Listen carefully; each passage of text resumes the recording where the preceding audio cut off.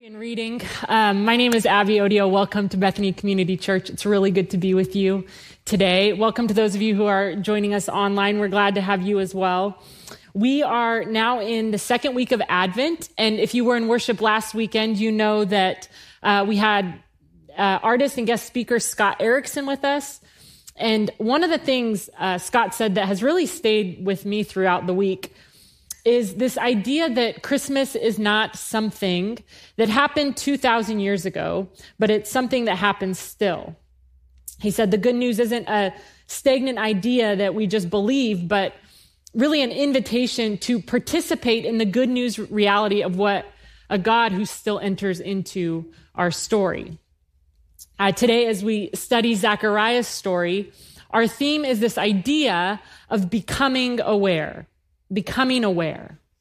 And part of what Zechariah's story invites us to do is to see with renewed vision, not if God is breaking into our personal story, but rather to grow in our awareness of how that is happening.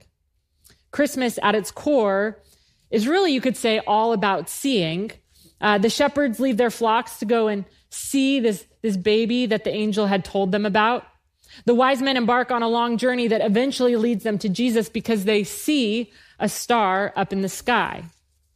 And we have two young kids, and this time of year we play this game. It actually starts in Halloween, like kind of during Halloween, where as we're driving, we look out our windows and try to spot holiday decor. It's a very easy game. You simply look out your window. If you see a festive decoration, you name it. And we were doing this recently. There's only 2 rules to the game, and they are kind of the 2 rules that apply to everything we do as a family: no screaming and no hitting. So we're driving in the car. We're playing this game earlier this week, and we're going through a particularly festive neighborhood, and my older son said from the back seat, "Mom, I need you to slow down. I can't see what things are. It's all just Christmas blurry color out there. Christmas blurry color." Now, I tell that story because I also wasn't driving that fast, just to be clear. But I tell that story because I think it's a helpful illustration as we think about what it means to move from observers to participants this Advent. See, often we experience Advent in a kind of Christmas colorful blur. For some of us, the blur is kind of classic Christmas busyness. Hosting things, baking things, attending things, and that can all be really fun and good. For others of us right now, the blur is simply the news that's coming at us so fast, this blur of trying to make plans, but we're hearing about variants emerging with the virus, and we're reminded we're not in control. Still, for others of us, the blur could be just a deep feeling of loneliness or working through something hard relationally with family members or a friend, or walking through an addiction recovery, and the holiday cheer is sort of just background noise to all that. Like we don't really have much attention to give it. However, your first week of Advent has landed, I want to suggest this: God is breaking in to your story. Not as an idea, not as a theology, not as a concept. As a human, he is breaking into the blurry moment that you're living. And our calling is not to try and manufacture that moment. The heart of Advent is that God finds us, but our calling is to become increasingly aware, to see. And Zechariah's story serves as this hugely helpful guide for what that journey of seeing could look like for us. So as we study this story today, we'll kind of zoom in, and I want us to consider this progression that we see, a relatable progression, I would say, in the person of Zechariah. First, he sees and assumes. Then he sees and wonders. And then finally, he sees and he perceives. So that's where we're going to go today. And I'd love to just say a prayer for us as we do that. Jesus, we thank you for the truth that we are indeed participants, that you are here and we speak those words. And even as we speak them, we name that it's difficult sometimes to see that reality in the day-to-day. That it can feel more like a blur than it can feel fulfilling and clear how you're intervening and inviting us.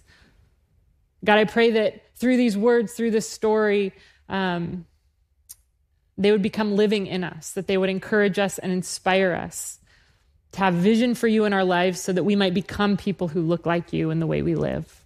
We pray this in Jesus' name. Amen. So let's begin where Zechariah begins, which is when the angel appears to him and Zechariah responds. He responds with an assumption. The messenger from God lands smack in Zechariah's world, and he sees that, and he assumes. The angel says, you will have a baby, and this child will be special. He will bring you joy. He will be a gift to the world. He will prepare the way for the Savior of all humankind. And Zechariah responds this way. He says, for I am an old man, and my wife is getting on in years.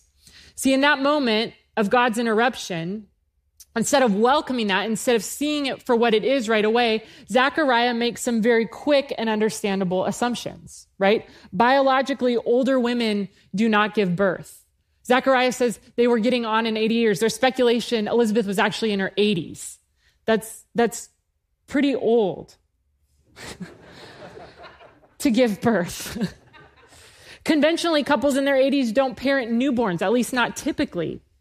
And these are not just these are the obvious assumptions, but there are deeper assumptions at work here as well. It's interesting. The text tells us Zechariah was a priest. He lived in the hill country outside Jerusalem. He was one of about 18,000 priests that would serve. And for 2 weeks out of the year, his division of priests, they'd be on duty. They'd go to the temple. And on Saturdays, all the people of Israel would gather outside the temple walls to pray, and the priests would enter into the temple and make an incense offering, which was symbolic of the people's prayers actually rising to God. And while on duty on this particular day, Zechariah is chosen to be the one who enters the sanctuary to make this incense offering. And while this was part of Israel's life with God, it's relevant to name that at this moment when this story takes place, Israel had not heard from God in some 400 years. The nation of Israel, which always had kings and priests and prophets connecting them to God, has now experienced 4 centuries of silence. This means 400 years of sort of weary and calloused hope. And I name all that because as we arrive at this particular moment in Zechariah's story, he carries not just common sense assumptions about who can and who cannot give birth. He also carries assumptions about God's silence. Even as he's chosen to enter the temple, the very house of God, it's safe to bet he is assuming today will be a lot like yesterday. Same religious routines, same outcomes, same life, same silence on God's part. And then the story takes a wild turn. An angel appears and interrupts those assumptions, finds and surprises Zechariah right in the midst of them. This week we did some of the Christmas things that a lot of us are doing this time of year. And we got a tree, we decorated it, we put out our little nativity set and the books and everything. And it was fine, and our kids were thrilled. But as we did this, I was feeling a bit cynical about the whole sort of Christmas spirit. I was getting, news updates on my phone about a tragic school shooting, right? 4 lives lost. And as I sat there drinking hot chocolate, outwardly I'm smiling, but inwardly I'm weary and skeptical. Inwardly, I'm aware of this creeping assumption that in the world's hardness and heaviness and grief, silence is winning. That's the assumption. And hear me, the problem is not the heaviness. The problem is not hard news that moves us to feel, the heaviness of lament. Those are necessary and holy responses to tragedy. However, what Zechariah's story nudges us to do is to loosen our grip on certain assumptions that have become the lens through which we interpret the world. In a way, you could say the entire Christmas story is a story of God meeting folks and gracefully transforming and surprising them in their assumptions. Assumptions like, you should be more than you are now to be pleasing to God. Assumptions like, you're all alone.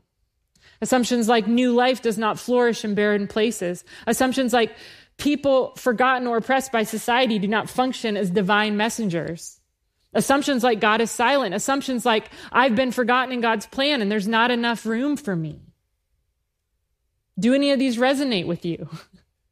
There's a great Latin phrase that was popularized by the friar and philosopher Thomas Aquinas in the 13th century. And the phrase translates like this: whatever is received according to the manner of the receiver.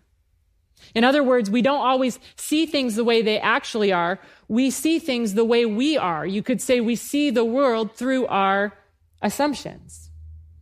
And part of our journey of this Advent is holding before us the possibility that in the midst of these very assumptions, God might like to surprise you. Not to take away a particular lens and replace it with rose-colored glasses. That's irresponsible. But rather to say, what if in the very place we find ourselves right now, we can assume something other than silence or aloneness or fear or more of the same going through the motions? What if that could be our story this Christmas? Well, how do we do that? That leads us to the second observation around Zechariah's story, which is this: Zechariah sees and he wonders. He sees and he wonders. When the angel announces that his wife Elizabeth will have a son, he responds, "How will I know this is so?" Last week we looked at Mary's story, and Mary asks a similar question when the angel appears to her. She says, "How will this be?" And this wonder or this questioning, it isn't limited to the birth narrative. In fact, if we fast forward to the New Testament, to Jesus' ministry, we find this dynamic of question asking continues. Often when people would encounter Jesus, their assumptions would be shaken up and they would follow it up with wonder. For instance, Matthew chapter 8, Jesus calms the storm. He's on the boat with the disciples. Many of us remember this part of the story. And after that happens, they say in amazement, "What kind of man is this that even the wind and the seas obey him?" It's a wondering. Again, in Matthew chapter 21, this time it's the crowd that asks the question. Jesus is returning to the temple and he's causing quite a stir. And we read, when Jesus entered Jerusalem, the whole city was stirred and asked, "Who is this?" Now, I think there's a temptation to read these questions and jump quickly to judgment. Oh yeah, Zechariah, he didn't have enough faith. And the disciples, they were never getting it. And the crowds, they were just always sort of fickle and confused. And sure, that's all fair. But in the same breath, these questions actually indicate that Zechariah and the disciples and the crowds, they were doing something so important. They were paying attention. They're wondering in such a way that invites their assumptions to be shaken up. It's a holy wondering because it eventually leads them to see differently. And for us, an important doorway to seeing with renewed vision is similarly paying attention and responding with wonder. Wonder that shakes up our long-held assumptions. I mentioned this week that we decorated for Christmas, and my younger son, Fritz, he's turning 2 this week, and it's really the first year that he's kind of been conscious of Christmas as a concept. And I would say the highlight for him has really been, for some reason, the Christmas tree. On the day we put it up, he just kept staring at it. He was mesmerized. He would look at it for a bit like he was just going to reach out and hug it. And he kept turning around and saying to us, "Is it a Christmas tree? Is it a Christmas tree?" And over, we'd respond, "It's a Christmas tree. Yep, buddy, it's a Christmas tree." The next morning, when he woke up, I went and got him out of his crib, and it was still dark in our house. And you could just see the tree there lit up. And he asked the question again, "Is it a Christmas tree?" I said, "Yes, buddy, it's still a Christmas tree." Monday through Friday, he asked that question every single morning. It wasn't until yesterday I got him out of his crib. He walked out of the room and praise God, he said, "It's a Christmas tree." What he lacks in quickness, he makes up for with enthusiasm. So that's a good sign. But I tell this story because this time of year, we talk a lot about that word wonder. It's a really important word. But more than being a word that markets well, it's actually a spiritual discipline. Paying attention, present to the moment before us, asking a question. And kids are often so good at this because for better or worse, they carry fewer assumptions about the world. Less shame around asking the question over and over and over. The poet and theologian John O'Donohue gets at this connection between question and wonder so beautifully. He writes this, he says, "One of the most exciting and energetic forms of human thought is a question. I always think that a question is like a lantern. It illuminates new landscapes and new areas as it moves. Therefore, the question always assumes that there are many different dimensions to a thought that you are either blind to or that are not available to you. So a question is really one of the forms in which wonder expresses itself. One of the reasons that we wonder is because we are limited, and that limitation is one of the greatest gateways to wonder. In other words, the good news of Advent is that the assumptions we carry, well understandable, are not the full picture. There is more in each of our stories and the collective story of our existence together that God wants to shed light on, to show us. The Apostle Paul would say it this way in his letter to the Corinthians: we see in part and we know in part, and one day we will know fully. But the bridge between here and there, it's paying attention. It's wondering. It's interesting, the angel answers Zechariah's question by taking away his ability to speak for a few months leading up to the birth of their baby. And it's easy to read that part of the story and assume the angel is just sort of arbitrarily punishing Zechariah for not believing the message. And while his silence is a consequence, to be sure, it's also a gift. It's also an opportunity for Zechariah to continue in his wondering, to sit without distraction and prayerfully consider with God, what is it that's going on in my life? In a sense, this is Zechariah's moment to slow down the car, so to speak, and see more definition and less of a blur outside of his window. As I considered Zechariah's story this week, I kept thinking about my mother-in-law. She's great. And she's taught me a lot about presence and attention. My husband's side of the family is Spanish speaking, and so we call her mamita, which I just assumed meant grandma. A friend actually informed me this week, it does not mean grandma, it means something like cute little mama, which is fun. Anyway, our cute little mama is hard of hearing, and one of the ways she compensates for this is by reading lips. It's exceedingly helpful for her if I look at her when I'm speaking to her. And because we have the joy of spending a lot of time with mamita, one of the things I've noticed is that I'll often be doing several things at once when I'm trying to have a conversation with her. And she's extremely kind and patient, but she'll often just say to me, I'm so sorry, but would you mind looking at me when you speak? It helps me understand. And so I've worked on this. I've worked on giving her my full attention. And what's so interesting is that I feel like my conversations with her have become richer, like layered with a greater degree of intimacy and connection and love. Not only because she can actually understand what I'm saying, but because my heart and my focus and my awareness is tuned into her in a deeper way.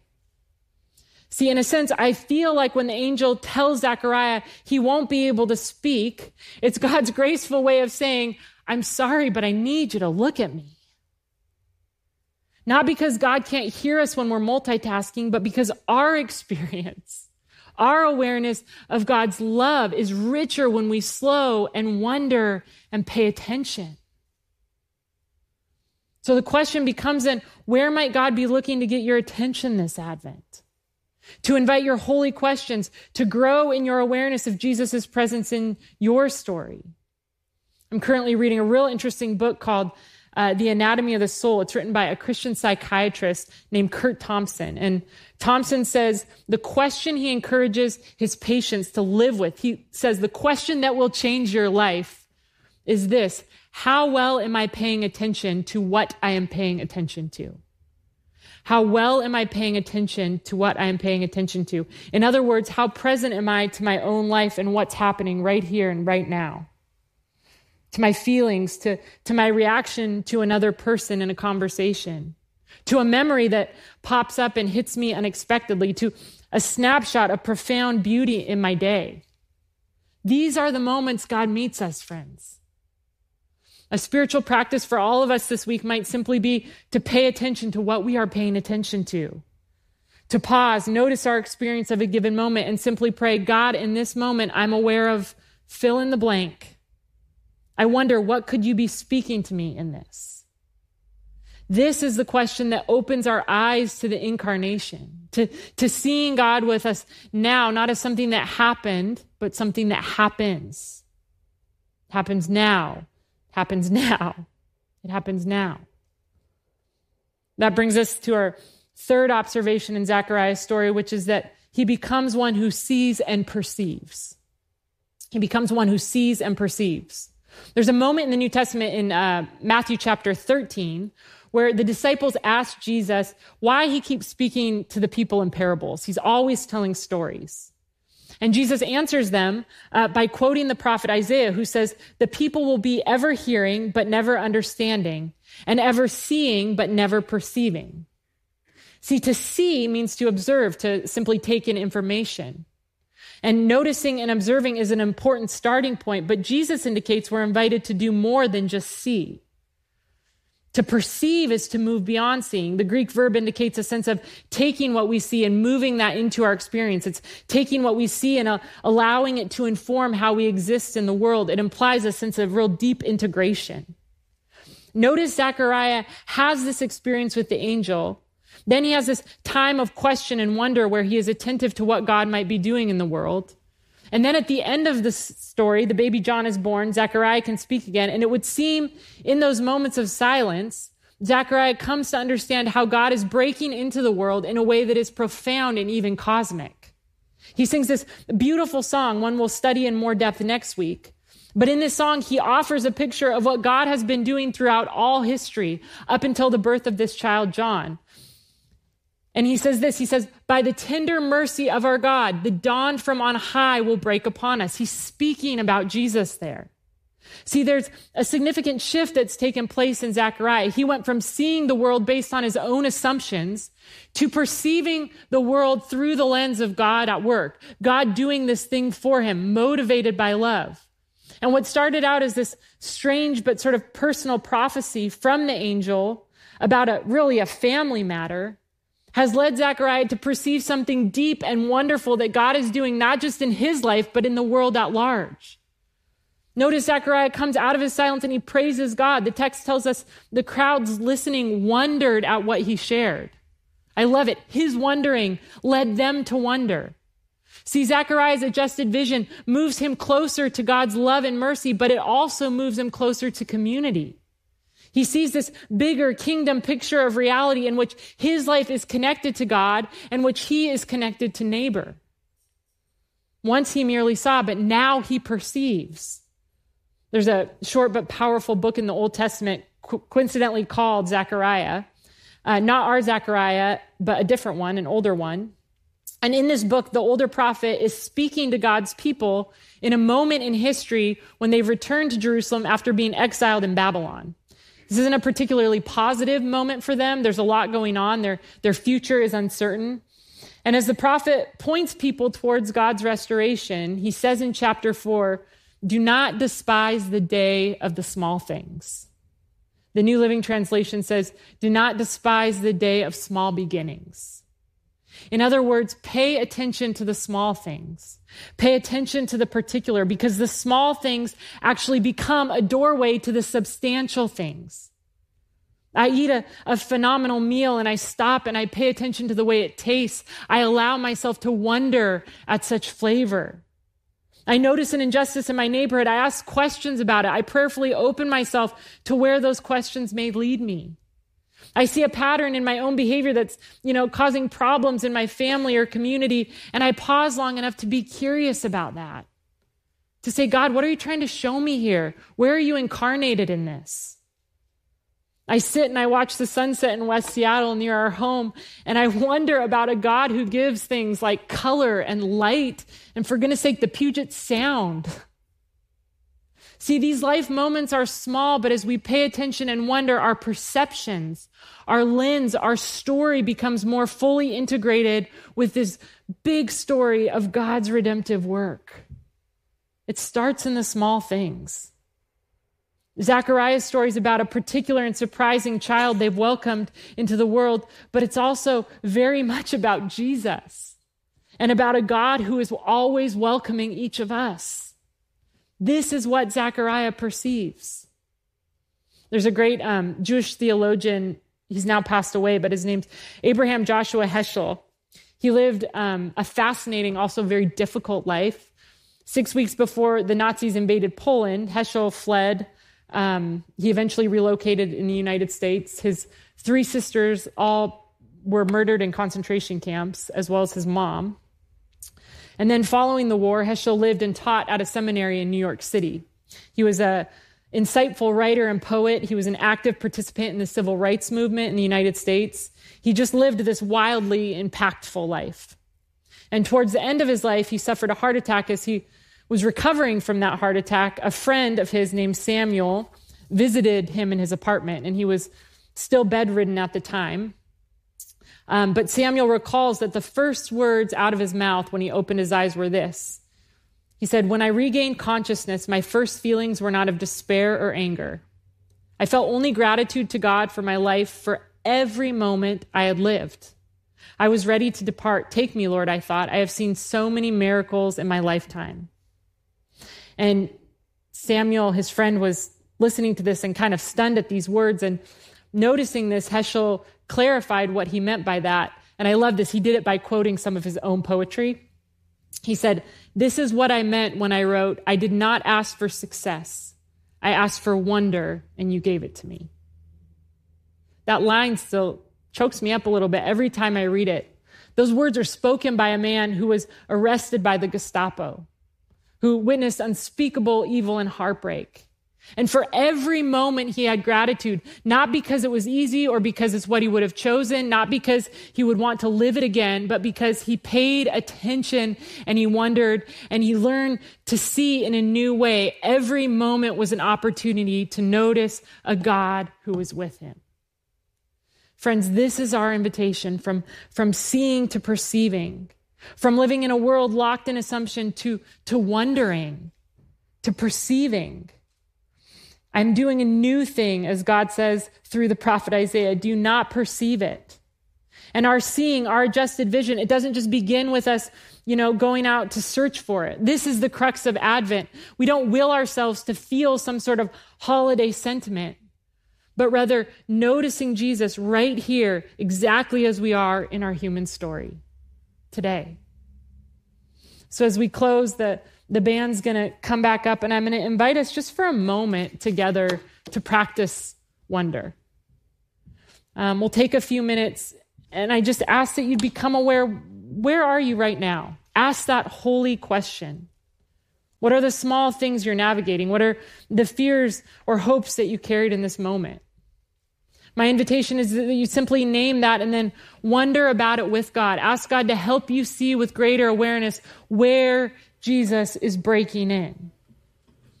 As we spend a few moments wondering in silence, I'll share a piece of artwork from our friend Scott the painter.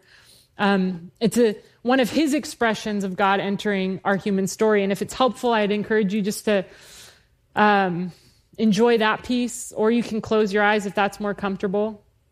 But live with that question for a moment. Where am I today? What is it like to be human today? Wonder with God. Where are you? And may this small moment be a new beginning for each of us. Let's pray together. Jesus, we thank you that there is no human experience that you do not understand, that you have yourself not experienced. That when we name where we are and what we're feeling, that when we choose to pay attention to the reality of our own story, you find us there. You've been there. God, I pray in this moment as we collectively turn our hearts and our minds to you, that you would again meet us. And that these moments would string themselves together as we go even from this place today. That we would not see, but we would perceive. Indeed, you are here. Indeed, you are with us. That our feet would stand planted in that firm hope. May it be so.